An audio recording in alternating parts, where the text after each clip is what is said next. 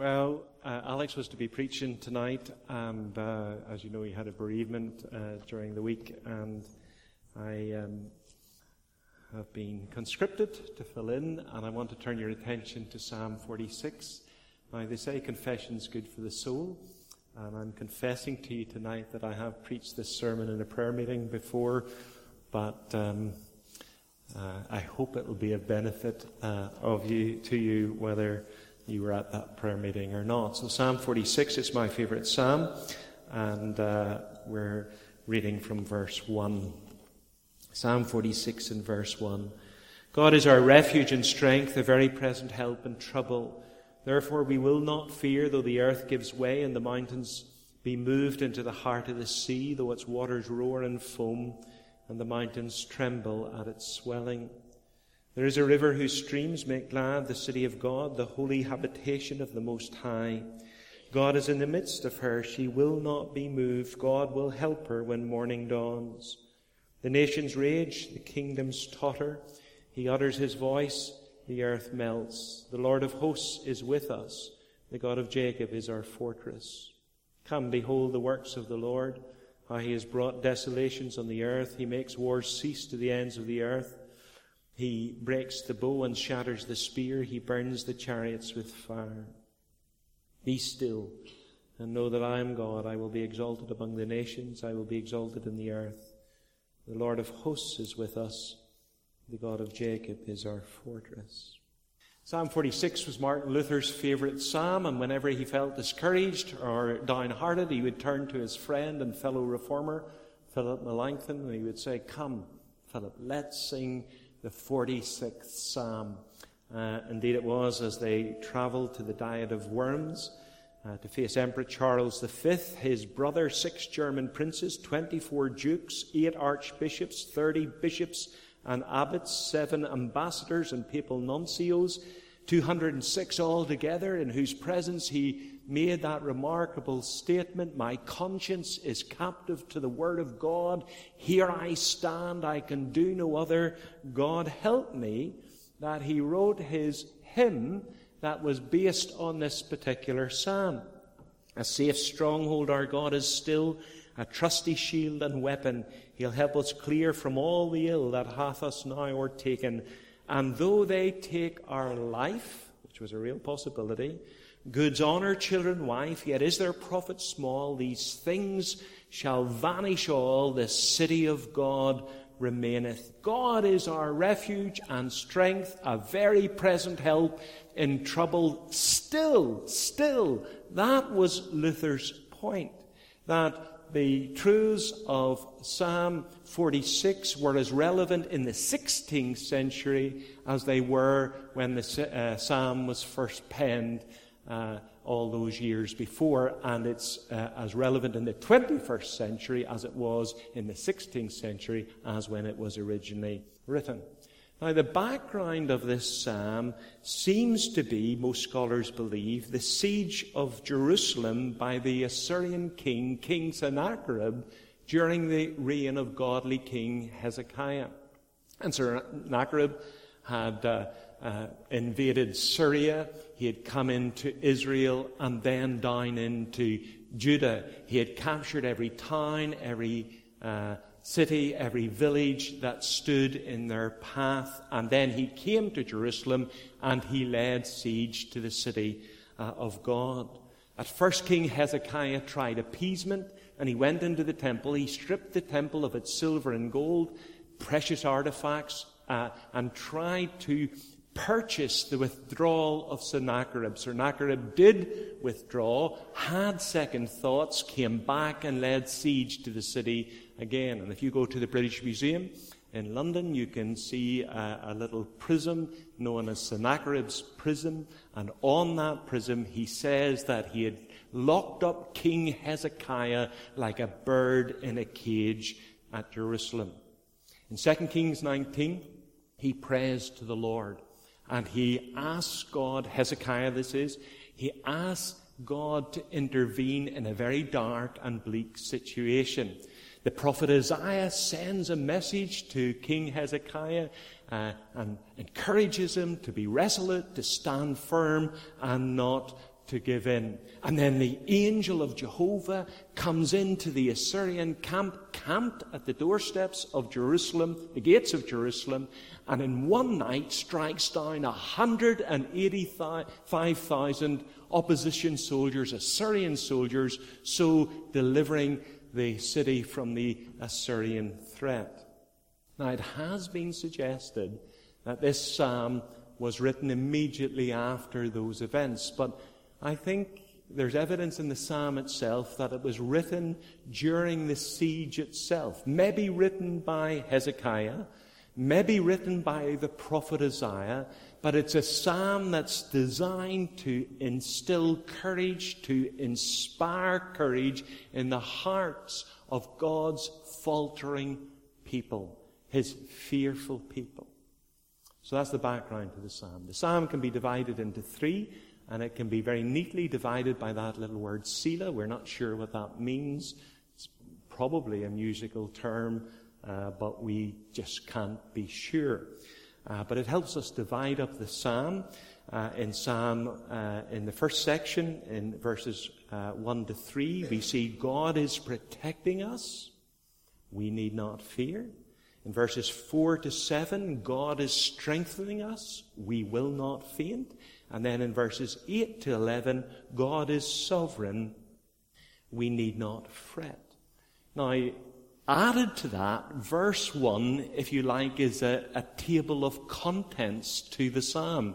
And the three things that are listed in verse 1 correspond to those three sections. God is our refuge, first section. God is our strength, second section.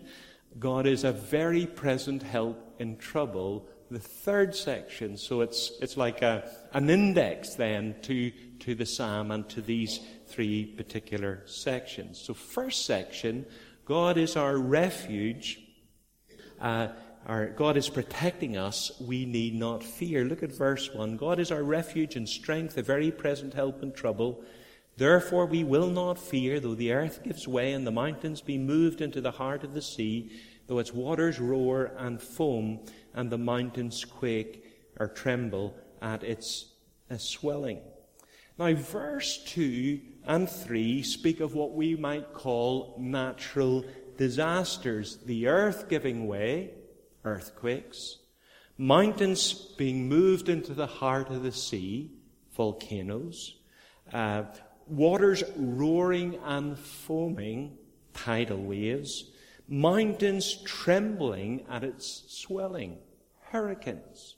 And those four things, what we would call natural disasters, have two things in common, and that is you can't stop them and you can't predict them. You can't stop them and you can't predict them.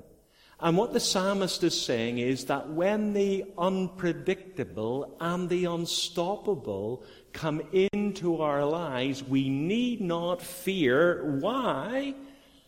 Table of contents.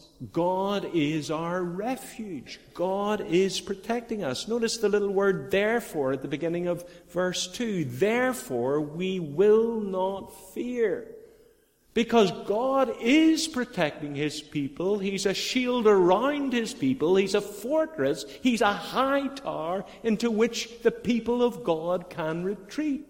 He is our refuge. Therefore, we will not fear, even though the unpredictable and the unstoppable surround us and consume us. Nevertheless, the believer is not to fear. Spurgeon says, highlighting that little word, therefore, that fear for the Christian is an irrational emotion.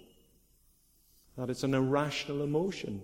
Because God is his refuge, his strength, his very present help in trouble. Now, it may be an irrational emotion, but it's a very common emotion.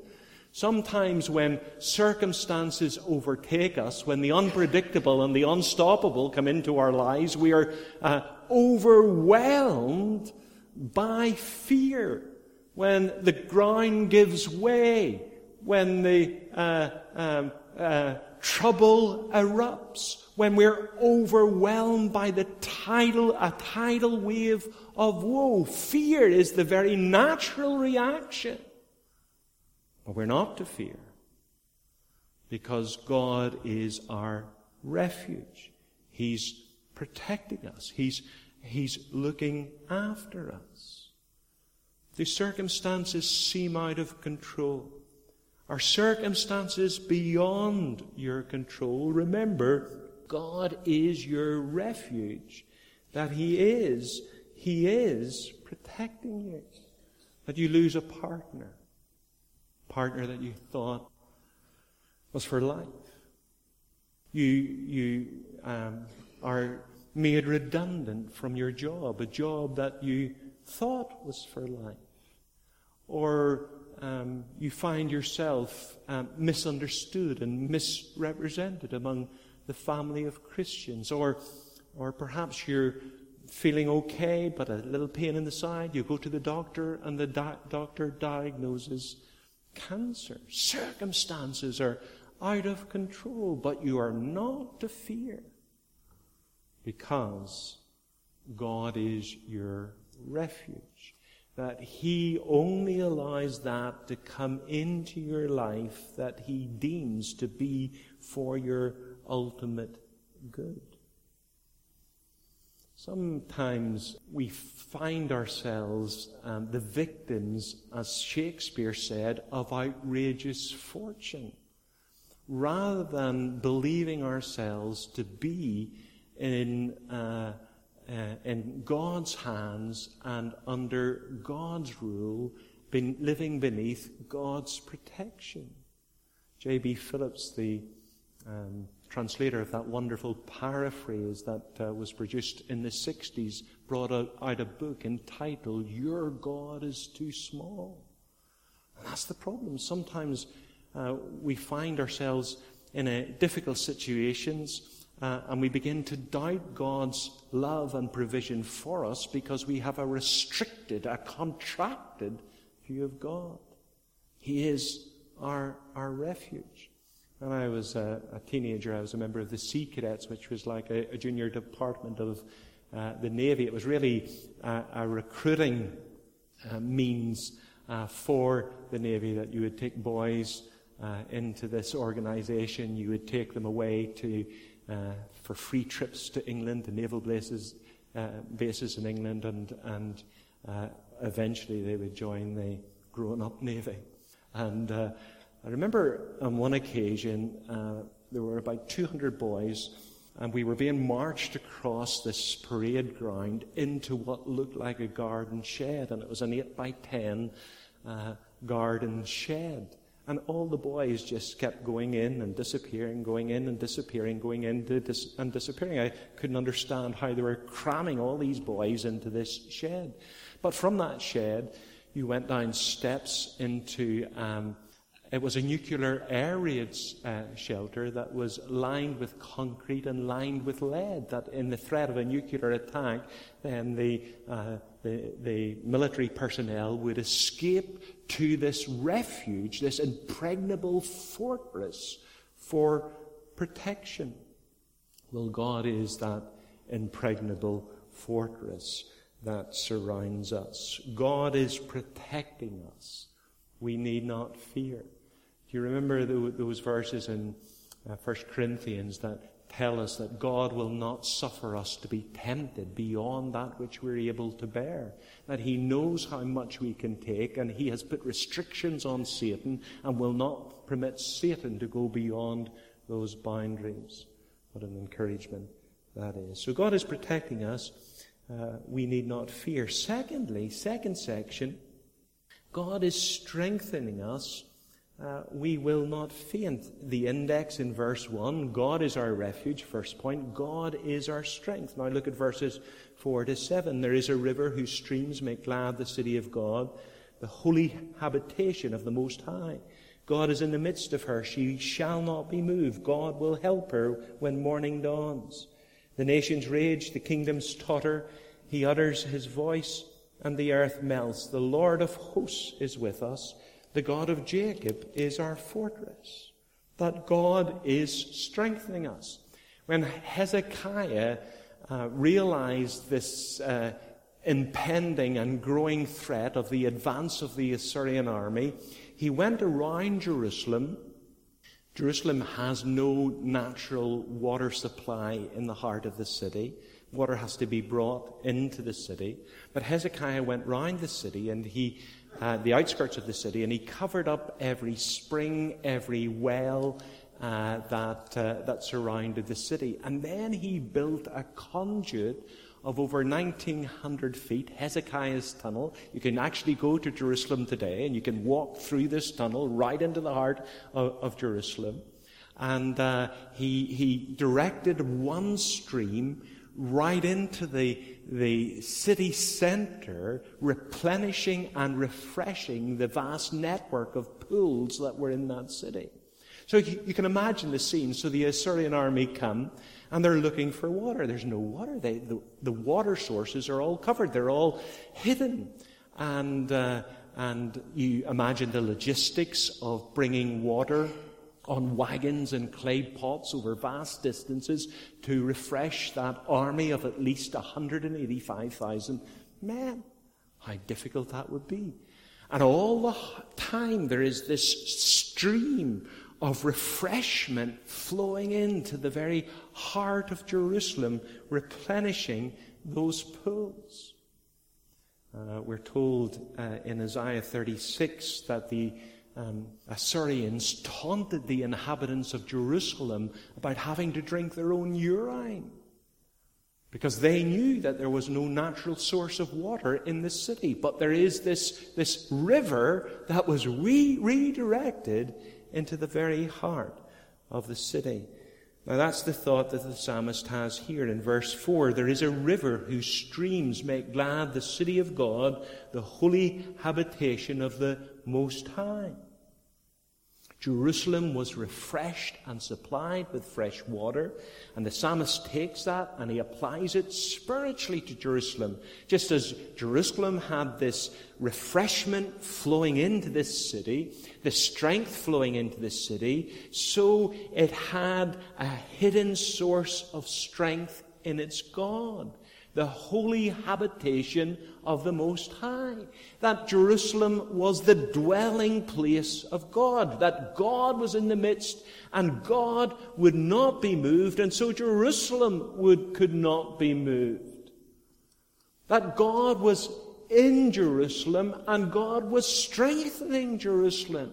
You see, to the Assyrian army, Jerusalem was just one more pathetic little city that needed to be conquered.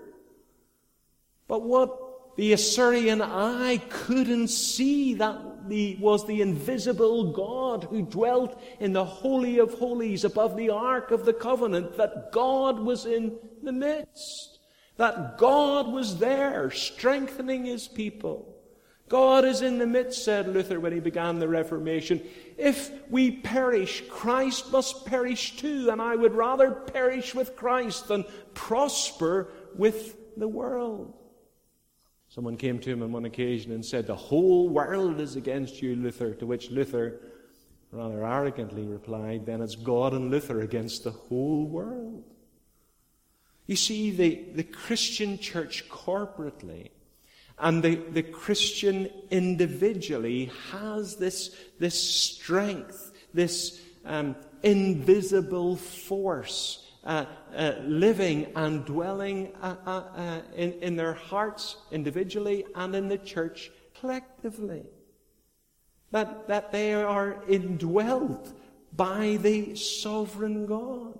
Sovereign because nations rage, kingdoms totter. He utters his voice, the earth melts.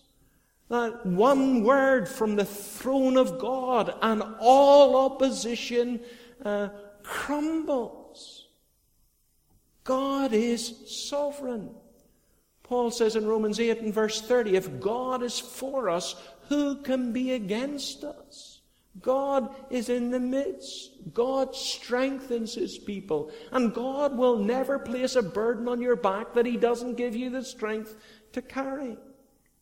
I look at verse 7, repeated in verse 11. The Lord of hosts is with us. The God of Jacob is our fortress. The Lord of the hosts of heaven, the commander of the angelic hosts, that God is with us, and the God of Jacob is our fortress. Now, why doesn't he say the God of Abraham, Isaac, and Jacob? Why single out Jacob in particular? Well, I think out of all the patriarchs, Jacob was perhaps the most dishonest. He was a schemer. He was a twister. He was a manipulator of men. And you see, perhaps the citizens of Jerusalem were coming and saying, yes, we believe that God can help us, but God won't help us.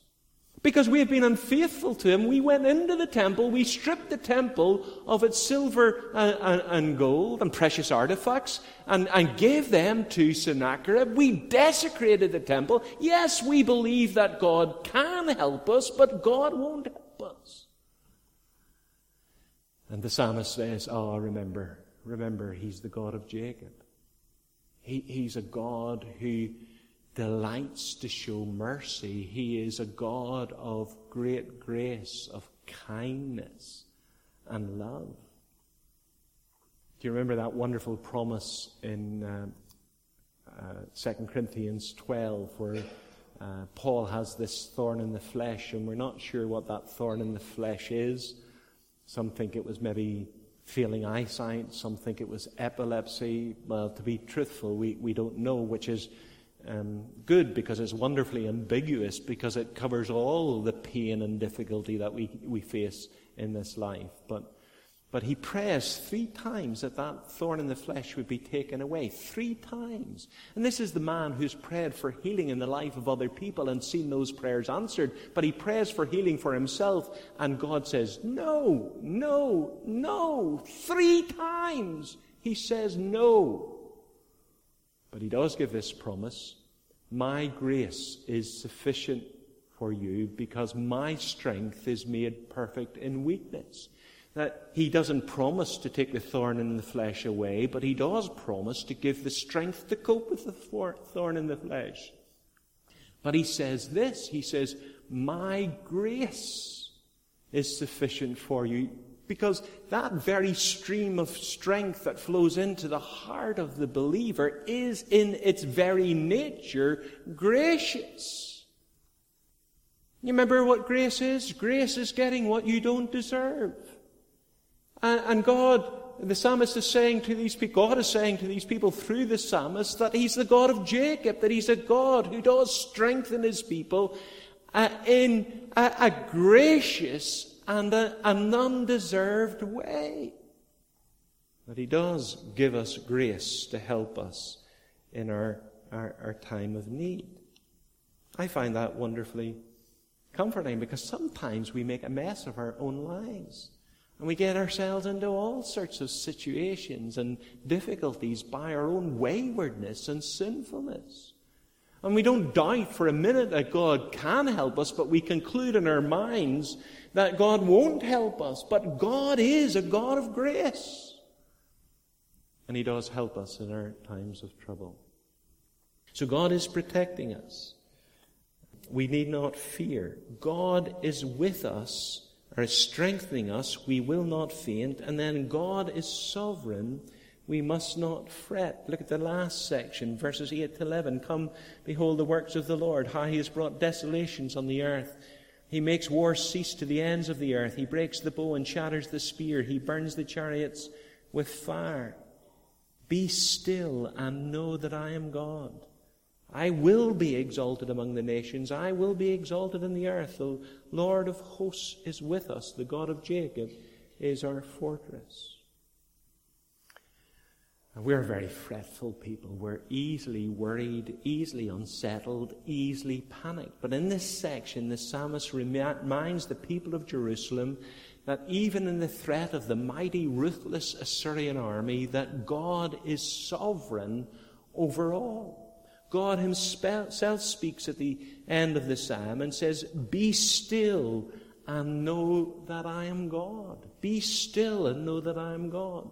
Now that word still doesn't mean be quiet as it's sometimes understood. It rather means to take your hands off, to sit back and observe, to allow God to be God, to allow God to work it out, to allow God to unfold his purpose, to allow God to be active in the situation.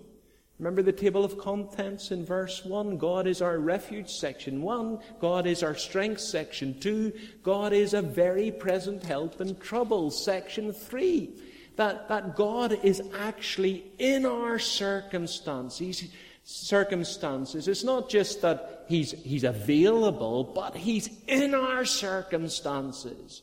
And he's working and weaving those circumstances round for our good and for his ultimate glory. And that we need to sit back and observe, let God be God, let God do what God does best, let him rule. And we need ourselves then to learn to rest in his sovereignty, to rest in his providence, to rest in his purposes. People of Jerusalem, understandably, were panic-stricken as they looked out on the vast Assyrian army camped on their doorstep, ready to attack. They were gripped with fear. If they refused to surrender, it was the common accepted practice and code of war that when a city closed its gates in the face of an advancing army, every man, woman and child within that city would be put to death. That's the significance of the apprentice boys of Derry closing the door, closing the city gates in the face of James I and his troops, because they knew if the city fell, everybody in that city would be put to death. And so, in the midst of all this fear, God speaks and he says, remember that I am God. Jonathan Edwards says the soul's consideration that God is sufficient to still all objections to his sovereignty. The sole consideration that God is sufficient to extinguish all objections to his sovereignty. Is he God or not? Does he rule or not? Is he some weak, pathetic little God looking down on our world, wondering and hoping that things will work out in the end? No, no, no! He's God, and he rules over all, and he's a very present help in our troubles. He's working and weaving all things together for good. He makes wars cease to the ends of the earth. He breaks the bow and shatters the spear. He burns the chariots with fire. He speaks, and the instruments of war are destroyed. Belief in his divinity is confidence in his sovereignty. Now, sometimes we hold the doctrine of the sovereignty of God in our heads, but it hasn't yet dropped to our hearts. And so when difficulties come into our lives, we run about like headless chickens trying to solve our own difficulties and our own problems rather than resting in his plans and purposes. I suppose that all of us could, I could bring up any Christian here in this building tonight, and you could tell me about God's providence in your life, how God worked things round to bring good out of a very difficult situation. Let me give you one illustration. It's a personal illustration. I hope you'll forgive me for that. But when I was a teenager, my father remarried and decided to emigrate to Australia, and he wanted to take me, well, all of the family, the 5 of us to Australia, 6 of us to Australia, stepsister as well, to Australia. And I was in love with the Baptist Women's Director, although she wasn't the Baptist Women's Director then. And if I was to stay here, I had to get a job. And I spoke to the careers teacher in school, and he said he would keep an eye out for me. And he sent for me, and he says, Stephen, and he says, I have this job. It's training in an insurance company, and if you get this job, you'll be able to stay. And he also said, now they want 3 people. They want to interview 3 people, but I've picked the 2 worst boys in the school and yourself. So and this is true, one had green hair and one had piercings on every available part of his body. And so the three of us then were to go for the interview. And I went back to the classroom, as I was boasting to this friend of mine that I had this job. And I was going for the interview, and it was a cert. He says, I think I'll go for that job too.